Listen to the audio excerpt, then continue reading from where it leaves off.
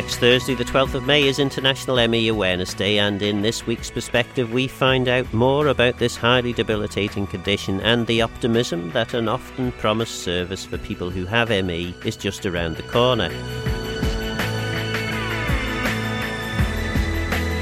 I'm president of ME Support Isle of Man, and my daughter Kitty has had ME for around 14 years. I have seen firsthand how debilitating the condition can be, the stresses that causes on people with ME and their carers, and the battles people with ME face in getting appropriate support. So what is ME? Dr. Charles Shepherd explains.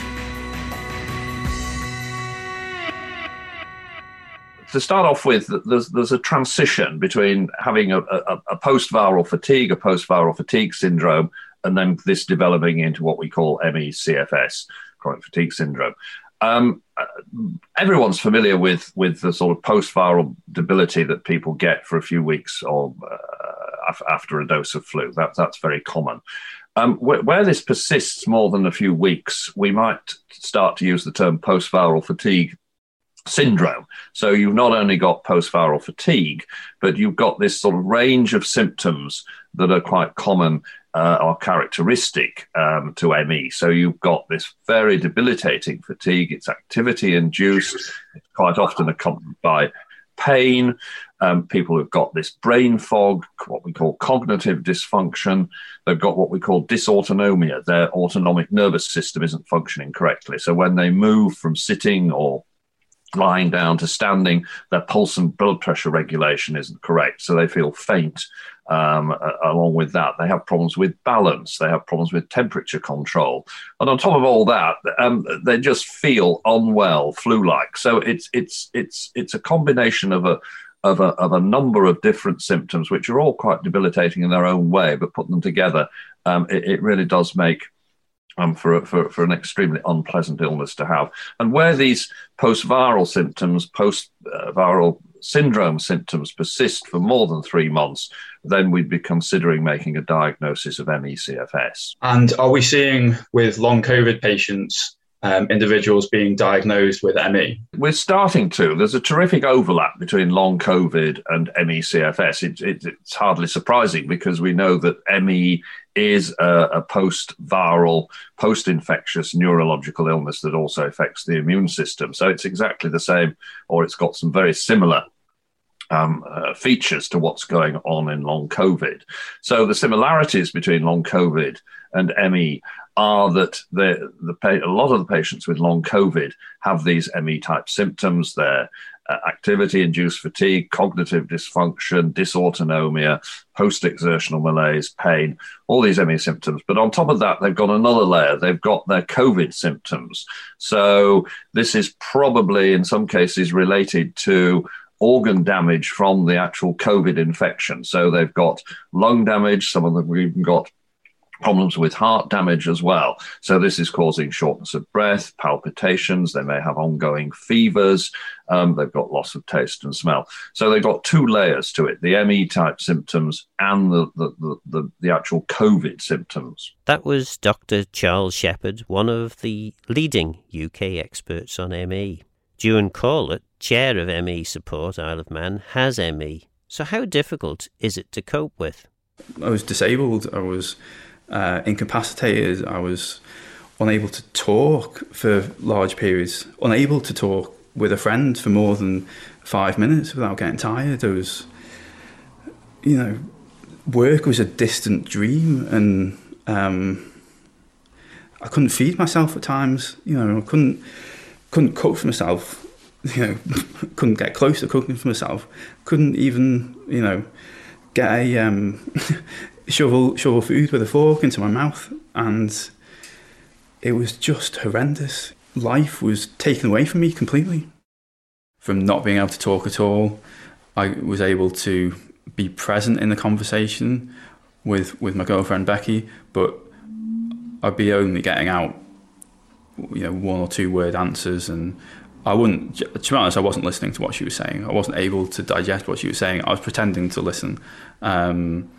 And it was, realistically, it was 2 years until me and Becky could have any sort of meaningful conversation with each other where I feel like myself and I'm able to engage. And yeah, from August 2018 to December 2020, there was no meaningful ability to communicate comfortably with a friend. You could push yourself through a 25-minute conversation, but it would be a struggle. It wasn't fun. And it's, just these last few months that sort of thing's been coming back. The lowest point was towards the end of June or the start of July 2019, and my sort of only available option was to do even less than I was already doing, because I couldn't do anything else, and I tried as much as I could to sort of get back into the routine I was in February or March of 2019, unsuccessfully. So we set a new, low water mark in terms of how little I do in the day to try and get through to the next day without any more damage, and try to get through to the next week, and try and get back into the situation where we thought there were mild, tiny improvements each week or each month. That was the objective, and to achieve that, my day involved getting up. Well, no, not getting up. The alarm went off at normal about 7:30, and then I'd lie in bed because I didn't have the energy to get out of bed. There's no point. And I'd get up and I'd have breakfast. I'd feel rotten. And that would be one of the highlights of the day gone because I'd finished having breakfast. So it wouldn't be a rushed exercise either. I wouldn't be able to, have a bowl of cereal and then have whatever else I was having immediately afterwards. I'd need a break, so it would take like half an hour to get through my breakfast, if not longer. And then we're into the routine of the day, which would be sat in this living room or lying down on the sofa in this living room with no music on because I couldn't tolerate any noise. Not allowed to use my phone because I didn't have the energy to, press the buttons or take any information in. Wasn't able to turn the TV on. I could use the stairs about twice a day, a struggle. So I'd use those as opportunities to rest in bed a couple of times a day for half an hour or so. But the other times, because I didn't have the energy for the stairs, I'd be switching the lights off in the living room and resting on the sofa with my legs up. And yeah, that was my day. I mean, I was just letting the time go by. I remember lying on that sofa or sitting up on that sofa and just watching the clock that was on the wall at the time, waiting for the next 20 minutes to expire. And that's what my day was. You get to that next 20 minutes, and then you've achieved a small milestone, and you can start steeling yourself for the next 20 minutes.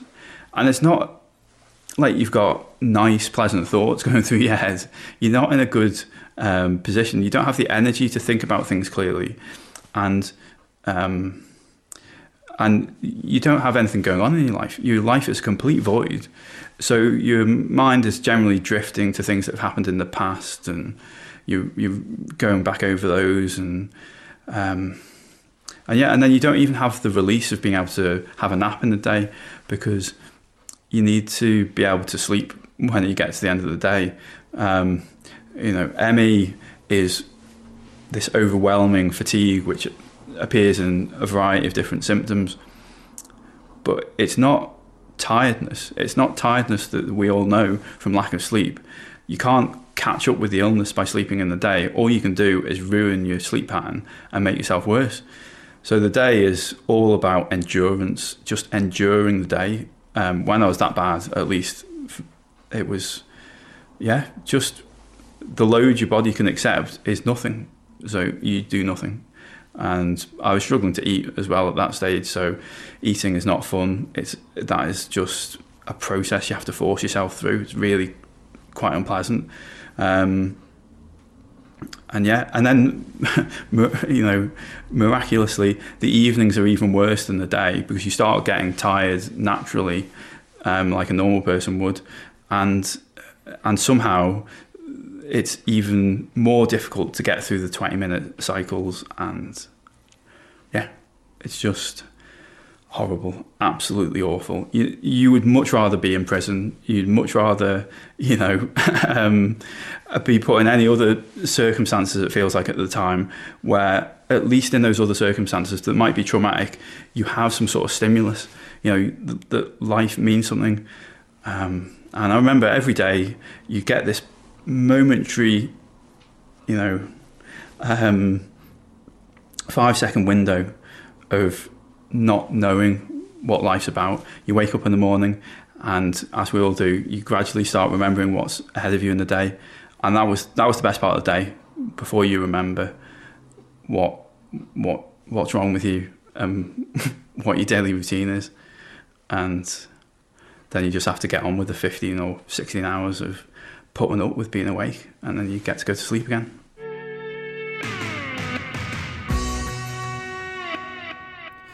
Yeah, well, listening to myself back in that interview, I was reflecting on when my illness was most severe, and that lasted for a good couple of years, when it was really, really difficult. But ME is an illness that creates a spectrum. So each individual sits on that spectrum, and each individual experiences the illness in a different way. And some people have a mild experience of it, some people have a moderate experience of it, some people have an extremely severe experience of it. And you can move up and down that spectrum. So I'm now a couple of years on from when it was most difficult, and I'm seeing small improvements which appear over quite a prolonged period of time, but I'm seeing small improvements, and I'm optimistic they're going to continue. And it must be. I mean, it must have felt, I don't know, like the whole world had collapsed for you when you realised just how severe this condition can be, and also, anyone who gets a diagnosis of ME knows that there's a fair chance that they could have it for the rest of their lives.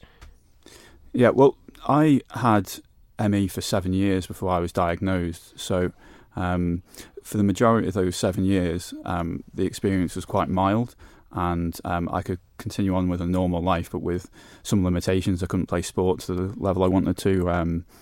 Sometimes I dipped out of social events because I was, struggling to find the energy for it. And then that was really the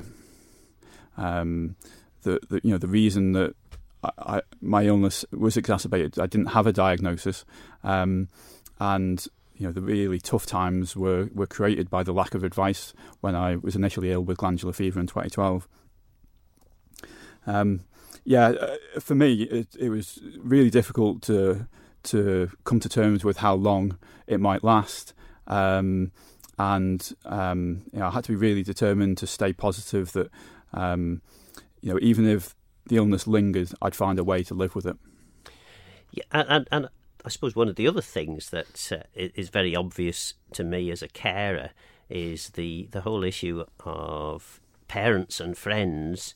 You as the person with ME make a concerted effort when you know someone's coming round to the house, or that you're going out for, even if it's only for a very short period. You'll do your best to appear as though you're in good spirits and good form, and then of course you're potentially then crashing for the rest of the week, and the people who've met you think, oh gosh, well he's obviously doing very well. He's recovered significantly. Yeah, well, there's one thing that really helped me was putting my story out on social media. So once I had a diagnosis and I sort of come to terms with it, I made a conscious decision to be very open about the extent of the illness and the way in which it was affecting me. But there was a really effective way of getting my friends and even some of my family members up to speed with what I was going through, and that helped fill that gap of understanding between what they see in a short window, maybe when they speak to me, versus the reality of what I'm living with. And then what we're seeing, and what we've always seen with people with ME, and also now people with long COVID, is they might be trying to keep up appearances. So in the early stages of their illness, they might still be able to do some work. They may still just about be able to do the hours that they're required to do, and they're crashing when they're not keeping up appearances at work, and that can be a really dangerous cycle to go in. You're putting all your energy into the thing where you're out in public or you're around people, and then you're in this dangerous phase of being overtired when you're not having to make up appearances. And it's a natural thing, isn't it? That I think just about everybody wants to be able to be out there in the world and getting on with things and being engaged with work. And if you're not feeling 100%, you either recuperate at home and then get back to work, and then when you are getting back to work, you recognise that, well, you're not going to be 100%, but you just fight through it and you'll be back to normal. But that's the very worst thing for people with ME. Absolutely, it needs to be very, very carefully managed. The return to work for somebody who has a post-viral illness like ME and long COVID. I think that there are opportunities to make that easier with flexible working arrangements. Working from home can help, and having an open mind as to how long the return to work will take. It may need to be over a particularly extended period of time, but for the employer and the employee, you're looking at the long-term outcome. If you can get somebody well again or help them to improve a little bit, then that's in everybody's interests. And you've spoken to Leslie Pickering and Dr. Shepherd, who we'll hear from now, who will tell us a little bit about some of the pitfalls. Post-viral fatigue can be a fluctuating illness, and how does a patient's condition generally change? It would change if they've got too many demands on their energy at that time. So pushing themselves and they're working past the limits of energy that they've got, then they will go worse. And conversely, if they're managing their energy levels well? Yeah, the ideal is for them to be working at, say, using 80% of the energy that they've got. And if they can work at that parameter, then they should, be able to increase over time the amount that they're doing and at least stay stable. Is ME and post-viral fatigue a primarily physical or mental illness? It really is both, and I would include in there emotional as well, because the demands on the body, the stresses on the body come from physical activities, from cognitive activities, mental activities, and also from emotional activities that we do. So it's any demands on the body that is going to be taking energy from it. How can long-term issues be avoided? That if you manage people very early on well in this illness and they don't go back to work, they don't go into this cycle of doing too much, then crashing, doing too much, going back to work, etc. If you can get particularly what we call the activity management correct, that's activity and energy management correct in the very, very early stages, then that can mitigate against a lot of long-term ill health from that. And what are the common pitfalls for those experiencing post-viral fatigue? I would say trying to increase activities too soon and pushing through the limits that the body's got, and trying to return to that normal life quicker than maybe they should be. Quite often people don't reduce the amount of stress that they're under, and they don't reduce the responsibilities that they've got. So they may return to work quickly. They continue looking after the children and doing what are their normal daily activities, but really they haven't got enough energy to be able to do those at that time. So that was Dr. Shepherd, who is the sort of the main advisor to ME, the ME group in the UK, and Leslie Pickering, who you've actually had some help from. Yeah, so Leslie Pickering was my specialist and helped me dig myself out of the hole when I was most ill, and really, really grateful that I was able to find her through our own research. But it shouldn't have been the case that I had to pay for that help out of my own pocket, and it shouldn't have been the case that I had to do my own research to find somebody to help. But it did help, and it made a dramatic difference for you, didn't it? Absolutely, and that was really apparent, is that you can help people with these conditions. There are things you can do to help them out, and given the right tools, people can stabilise with their illness. They can go out of the cycle of boom and bust, and they can sort of build the building blocks to a recovery, whether that be a full recovery or a partial recovery. And of course, that neatly, I suppose, leads us on to what is hopefully going to be happening fairly soon. I mean, we're joined by the Minister, and hopefully the Minister's going to be able to talk a positive talk with us. But we've, it's fair to say we've been promised ME services for quite some years now. I mean, it's certainly 6 years that we've had budgets being talked about, and ministers making commitments and saying yes, we're definitely going to make something happen here. But it's been a long 6 years waiting for that to happen. So what is ME Support Isle of Man actually looking for, Ewan? I actually have it down as 8 years. Oh, right. Well, there you go. It's certainly been too long, and I think the pandemic has really shone a spotlight on the lack of provision in this area. There are clinicians who are trying to help individuals on the Isle of Man. That's been there for a while, but those clinicians don't have enough support from the system and the network within Manx Care, and GPs also need clearer pathways and greater support, and the things that can be done beyond the immediate healthcare setting as well, to provide help to family members, to help people access social security benefits, social care is a factor here, awareness to prevent people becoming ill in the first place, and it's a whole different set of things that are available to help people that we need to get better at. As both Ewan Corlett and Craig Morris have ME, various parts of this programme were recorded on separate occasions so that we could minimise the impact that taking part in the show had on their health. Here's a short conversation we had which explains a bit more about the difficulties faced by people with ME.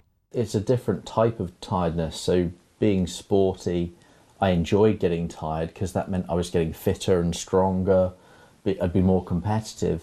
Whereas having ME, it's the severity is so great that it means that even the smallest thing, like doing your teeth, it's like being run over by a bus. And it's not a kind of tiredness you recover from by sleeping, or you might need to rest for days or weeks or months to recover from sometimes. And it's so much more than just being tired as well, isn't it? I mean, there's so many other elements to this. Kitty, for example, finds it really difficult to digest food. And actually, if you've got a condition that makes it difficult for you to digest food for nearly 14 years, that has a big impact on you. Yeah, I noticed the stomach problems a lot, and they're quite typical with ME, although it may not be realised at the time on initial diagnosis. And I think that's a big part of all the different symptoms that are then amplified on top of the tiredness. So you're so tired and you can barely do that one thing, and then you can't think either, and you can't find the right word because you're so tired. And all you can do sometimes is sometimes my body shuts down and I just have to lie down and I can't speak and have to sleep for a few hours. The way in which you start losing your ability to communicate is something you obviously get used to because it happens so frequently, but it's so frustrating, particularly when you're first learning to live with the illness. It can happen quite quickly as you go past your threshold, and then you can't think of the words. It's not that you don't have the thought. You still have the thought of what you want to say, but your brain doesn't have the energy to convert it into words and sentences, and you feel like you're effectively a mute. And that's the frustrating thing, I think, for the carer, is that it is at that moment that you, as the person with ME, most needs the help of the and carer. Understanding. And you can't tell us what it is that you need. And if we ask, the chances are, if we're going to get any response at all, it's going to be a fairly aggressive and negative sort of response. I remember living with my mum briefly when I was severely ill, and deciding what I was going to have to eat was really a stressful conversation. And I remember they were asking what I wanted for lunch, and I didn't have enough energy to make a decision and to make that thought process happen to decide what I wanted for lunch.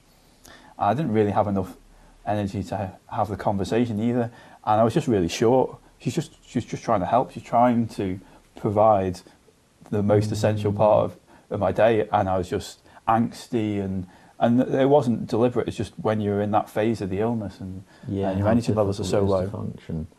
And I think it's so hard to have the mental resources to find that extra compassion or kindness to deal with someone with ME, or to sometimes to just accept where you are. But it's wonderful when it happens. I remember bumping into your mum once, and she said to me, are you well enough to talk to me for a few minutes? And luckily at that point I was. But just that little bit of knowledge, compassion, understanding makes a really big difference to your sort of ability to function. And I think not. As an ME sufferer, sometimes you do have to be selfish as well. Yeah, it's learning to say no. In a family environment, you have to say, my health won't allow me to do something for your benefit. I'm going to be selfish. And that's draining when it adds up to months and years of the person having to be considerate and patient towards you. And it's not to say that the relationship is diminished or that there's not a desire to help in both directions, but to look after yourself, you have to be selfish.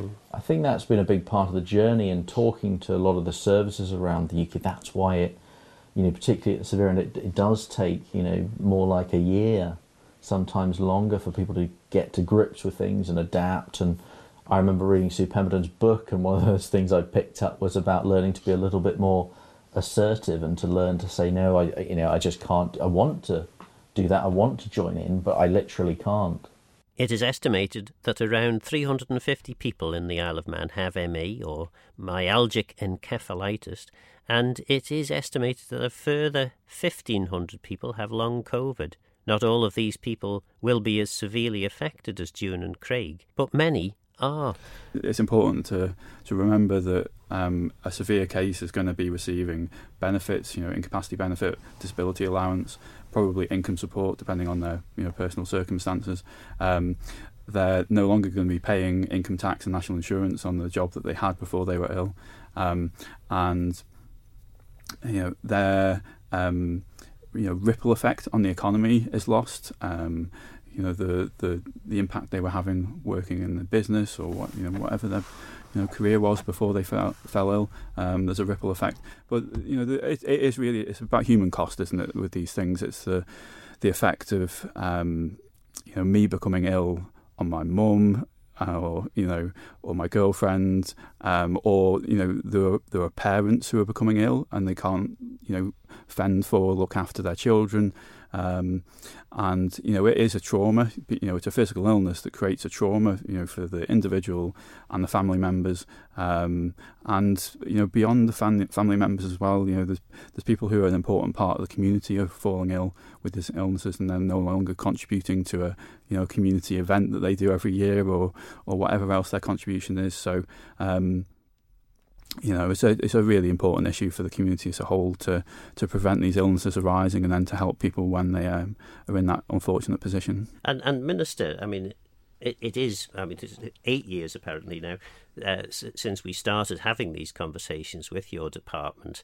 It must feel, a little bit embarrassing as Minister that it's taken so long, but it is excellent now that you are in a position to be able to start announcing real and significant improvements. I don't think I'd use the word embarrassing. I'd use the word unacceptable. I don't think it should take this long for a serious issue to be raised and then for something to be put in place to try and help address it. I think it's fair to say that with the support of the ME charity, we've probably made more progress in the last 6 months than has been made in the previous 7.5 years. So I think we're getting there.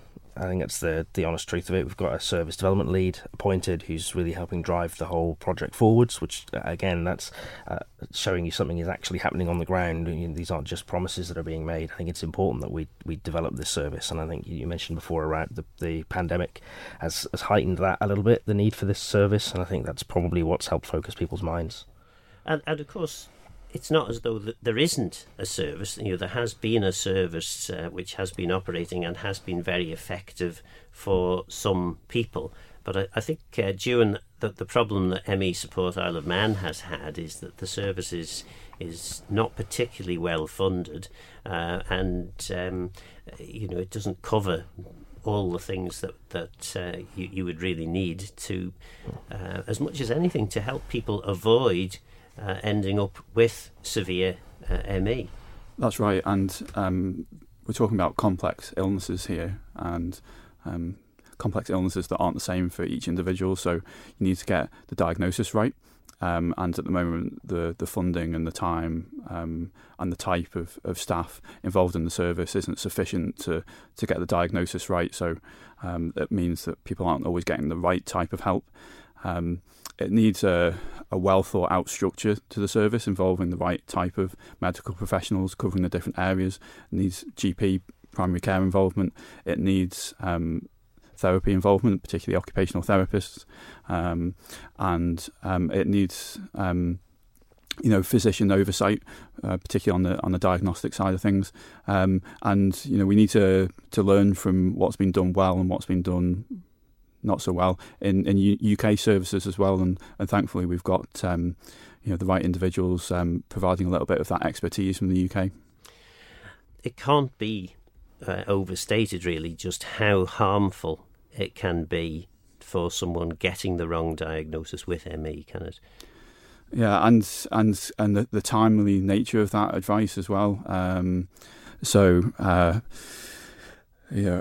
ME can be mild, it can be severe, but a mild case can be turned into a severe case through bad advice and also through lack of advice. So I think it's quite easy for an individual naively to take the wrong choices in managing their own condition that takes them down a devastating path.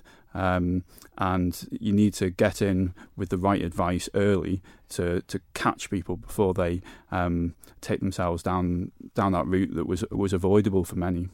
And of course, Craig, who we heard speaking in that conversation we had earlier, Craig Morris, he was very much in that position, wasn't he? He was a real sporty type. I think rugby and hockey and marathons and of course he did all the wrong things. He ended up with a post-viral issue, ME, and because he was a sporty type, he knew about having to work through pain barriers, and he pushed and pushed, didn't he? And yeah, but it's remarkable to reflect on what Craig was doing in his life, before he was ill. All those amazing achievements. His career was going swimmingly as well at that stage, and it's remarkable to look at what he's achieved while he's been unwell. And Craig's been trying to liaise with government departments for a number of years, and supported by yourself, Phil, to improve awareness and to get this issue taken more seriously. And I think we're finally starting to see sort of the fruits of that labour that Craig's been working away at for a number of years, and there is a way of doing it well. There is a way of patients with lived experience of an illness working closely with the healthcare provider and with government to give their experience and their knowledge and help build a robust response to a problem. And I suppose, Minister, it must be a really difficult situation for you. You will be getting a number of situations where people, different conditions, people coming in saying the service is inadequate, and if you could supply this tiny amount of funding in comparison to your overall budget, then all these potential savings could be made in that the people could get better quicker. They would not perhaps get as ill as they are. But of course, it's easy for people on our side, June and my side of the table, to make these bold suggestions. But for you, you're having to deal with the hard reality that government is quite strapped for cash at the moment. I think that's fair. I think there's the health service is the kind of service where you could always spend the money that's available and then more. It's inevitable, I think. But I think that what we're looking at doing, what we're seeing now, is a gradual transformation of health away from this approach of treating people who are sick to actually trying to stop them getting sick in the first place. And so a lot of that involves pushing care out to primary care rather than having it in the hospital, about community care, community involvement, that patient-led approach that June mentioned. I think what I find quite interesting about the whole ME model that's being developed, it's being worked up in partnership with various bodies, it's being overseen by a local team. There'll be a local team delivering some of that service, but supported by UK-based specialists. And I think that sort of model is probably where we're looking at more broadly. I think that approach that says, look, let's see what service we can deliver, the best possible service on Ireland, even if that means we have to take bits from elsewhere and actually get some support from UK organisations and UK clinicians in order to deliver the best possible service on the ground. I think it's quite a healthy thing to be looking at, actually. So I'm quite excited to see what the service does look like as we get closer to seeing it sort of go live, I suppose, in its new form, because that, I think, will help us see, well, if it works here for ME support, which is, like June said, quite a complex set of needs, well, this model should then work for other areas and other treatments that also have equally complex needs. And they're the ones we tend to struggle with, I think, on the island, because they do need that very specialist input and specialist support to be provided to clinicians and GPs and everyone else on the ground. Whereas some of the more straightforward conditions, we tend to do pretty well with those on the Isle of Man. It is those more complex sets of illnesses that we struggle with. And it is because of that access and availability of specialist resource. So if the model we're building for the ME service looks like it's going to work, actually could that provide us with a good template to say, well, let's do something similar for the other kinds of complex conditions that we are struggling, I think, to provide a holistic service for on the island. It's fair to say, and I can certainly say this with some experience, having been in government, that government does have a habit of waiting to see what they do in England and then copying them. It seems, or it gets I get the feeling that with this ME service, we're slightly ahead of the game, perhaps, in certain regard. Yeah, I think that's probably fair. I think it's quite easy to see what they do elsewhere and then lift and drop onto the island, and especially in something like healthcare where it is complicated and it is specialised, and it is becoming ever more so specialised, I think, as time goes on. It's much easier to adopt what they do in the UK.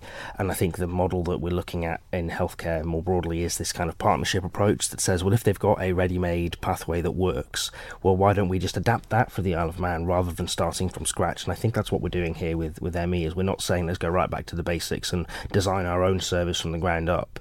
We're actually saying, well, let's tap into a lot of that pre-existing expertise, not just from, like I said, UK clinicians, but also patients and service users, and say, actually, how do we build the right service for us and pick the bits that do work? And that, for me, feels like quite a healthy model and a healthy approach to things. And what is perhaps unusual, certainly in my experience anyway, is the health service really has engaged with ME Support Isle of Man. This is not just a case of, well, we're the experts, we're the doctors, we're the medically trained people, leave it to us.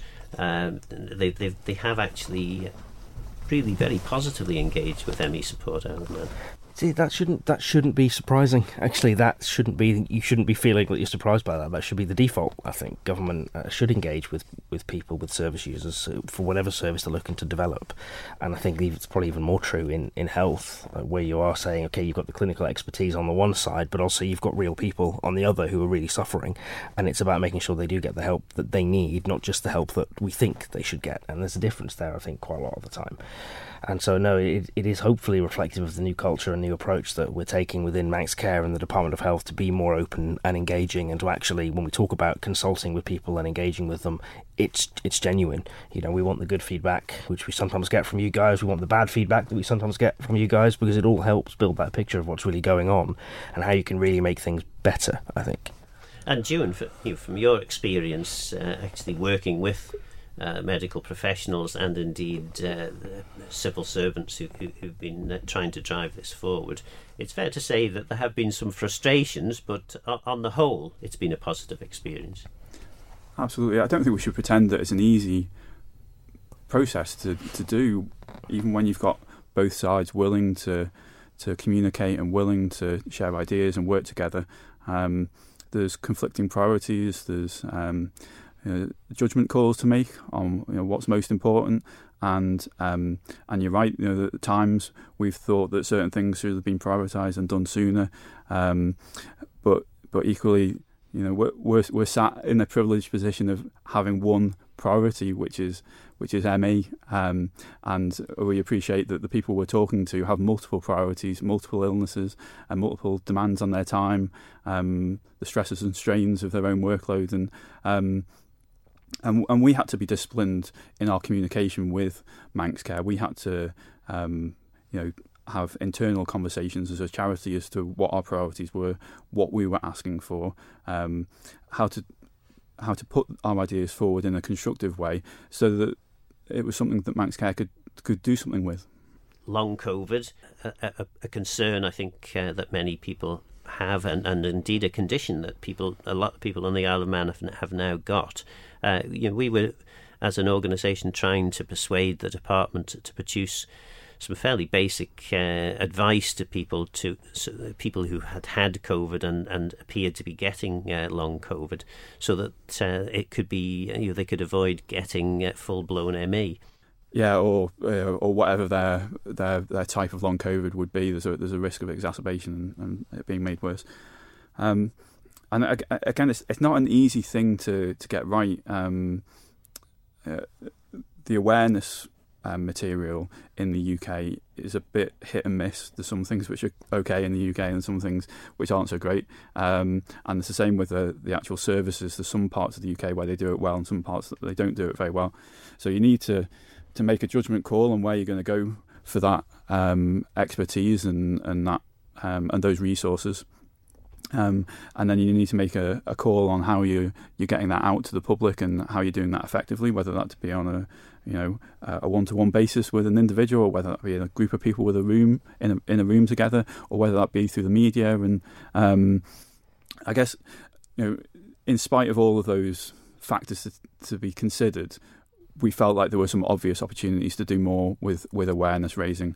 The ME community saw the long COVID problem coming in March or April of 2020. It was always obvious to us, those who lived with chronic post-viral illnesses, that the pandemic was going to create more cases, similar to ours.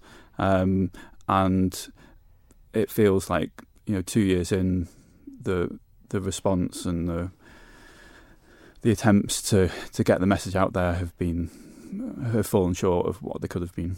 And Minister, I mean, this is one of the problems, I think, of government. Ministers can have very worthy aims and ambitions, and but ultimately, I don't know. Is it a lack of money? Is it a lack of staff resource? Is it why is it that obvious things that are so blatantly obvious for organisations like ours become so complicated and embroiled in bureaucratic processes?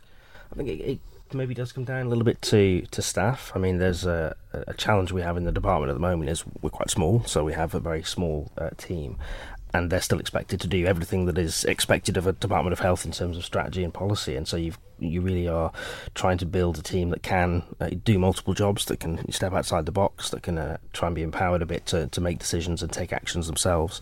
And it's definitely an element of that, I think, but there's also an element more broadly across, I think, government a risk aversion, and I think this is the problem. Is you do something, you will get criticised by someone for doing it, so you have to make sure that what you're doing is absolutely right and you've covered all the bases. And so even something that appears on the surface, this is quite straightforward, why can't we do it, it does carry with it all of that risk of, well, what if it goes wrong? What if, like June's just mentioned, you've picked it from the wrong part of the UK and it happens to be bad advice or bad leaflets or whatever it is? And I think that risk aversion plays into a lot of decision making in government, and it takes a while for the inertia to get over that sometimes. So either you need politicians who don't mind taking a bit of the risk and have managed to filter that culture down, I think, through their teams, and that takes time, obviously, or you do unfortunately get mired in some of that process and that delay, and I think it's inevitable that the civil service as an organisation kind of minimises risk by focusing more on process than necessarily on outcomes, and it's not a criticism, it's just, I think, the way it is. But I think it ultimately stems from not just ministers but Tynwald and politicians more broadly. I think the more willing that Tynwald is to acknowledge that mistakes can be made, but people do things with the best of intentions and that nobody's perfect, I think the quicker you'll see things get developed. The more you start seeing politicians throwing stones and pointing fingers and jumping up and down, I think the more risk averse then a government as a body would become, and it's harder then to get things done quickly. The civil service generally is trying to stop the minister doing bold things because they know that ministers can end up falling flat in the face if they do that. Of course, the job of the minister then is to actually say to the civil servants, well, actually, no, I'm prepared to take this risk because I want to get things done. I think there's an element of that. I'm not sure it's quite as clear cut as you kind of imply, but you know just as well as I do how the system works and how these things can end up happening. But I think it does have to be on all of us really to, like you say, sometimes say thank you for things that are done well and to acknowledge that when things are done well. And I think working with charities like ME Support shows that when you do something well, actually you guys are quite open about that. And when things are going well, you're quite happy to say we've had good engagement with staff, with good engagement with clinicians, Manx Care on board, things are progressing. And I think that's important that you're able to have those conversations publicly, that we can say sometimes, actually it's not all bad. Some things do work, and when they do work, you're right, we should call that out and say, well done, keep going, because I think that will encourage then more sections and more parts of government to be able to stand up and say, well, if they can do it, how we can do it as well. And hopefully you'll build that more positive kind of reinforcing culture rather than a blame culture, which I think tends to be, or historically at least seems to have been the case. What would you hope we would be talking about if we are talking about ME in another 12 months' time? I think the key thing is making sure that people can get access to that early support and that early advice, so that in 12 months I'd hope to be able to be in a position to be saying, well, actually GPs have had all the training they need, the resources are there, they know if they are suspicious that someone maybe has ME or a post-viral condition, that they know how to refer that person into specialist teams and specialist support, and that actually people themselves feel that they are getting that support and that advice and aren't having to, like June said right at the start of when we started talking today, about him having to go out of his way to find that on his own. That's the bit that I think we need to make sure doesn't happen, is that people don't need to go and use their own resources and their own time and their own energy to go and find out solutions to their problems. They need to be able to go to their local GP, their local wellbeing hub, or even the ME charity themselves and say, actually, what can I do? What should I be doing? Where do I get help? Where do I get support? And then to feel they're actually getting that help and support. And obviously then on the flip side of it, for those clinicians providing that support, to feel that they are supported themselves, that they've got access to the training and resources that they need to make sure they're providing the best possible care for their patients. Ewan, final word then. Obviously you're the chair of ME Support Isle of Man. It's a big year really for the organisation. This is really the culmination of an awful lot of hard work on your part and many others who've been supporting you. What are your hopes, I suppose, for the next 12 months, both personally and indeed for the organisation and for people with ME? Well, I hope that Manx Care delivers on its promises, and I hope that patients are allowed to be part of that feedback cycle. Manx Care have indicated they will be, and patients will be the judge of the success, 12 or 18 months' time. I hope our organisation is able to do a little bit more for our members, because we'll have a bit more time, we'll be doing less political campaigning. And personally, I hope my health continues to improve, and that I may even return to work at some point in a part-time capacity. As a carer of someone whose life has been dramatically impacted by ME, this has been quite an emotional programme to make. I hope you found it informative. My thanks to Health Minister Laurie Hooper and June Collett, Chair of ME Support Isle of Man, for their help in making this programme. You can find out more by visiting www.mesupportiom.info. But for now, I'm Phil Gorn. Goramayo. Thanks for listening.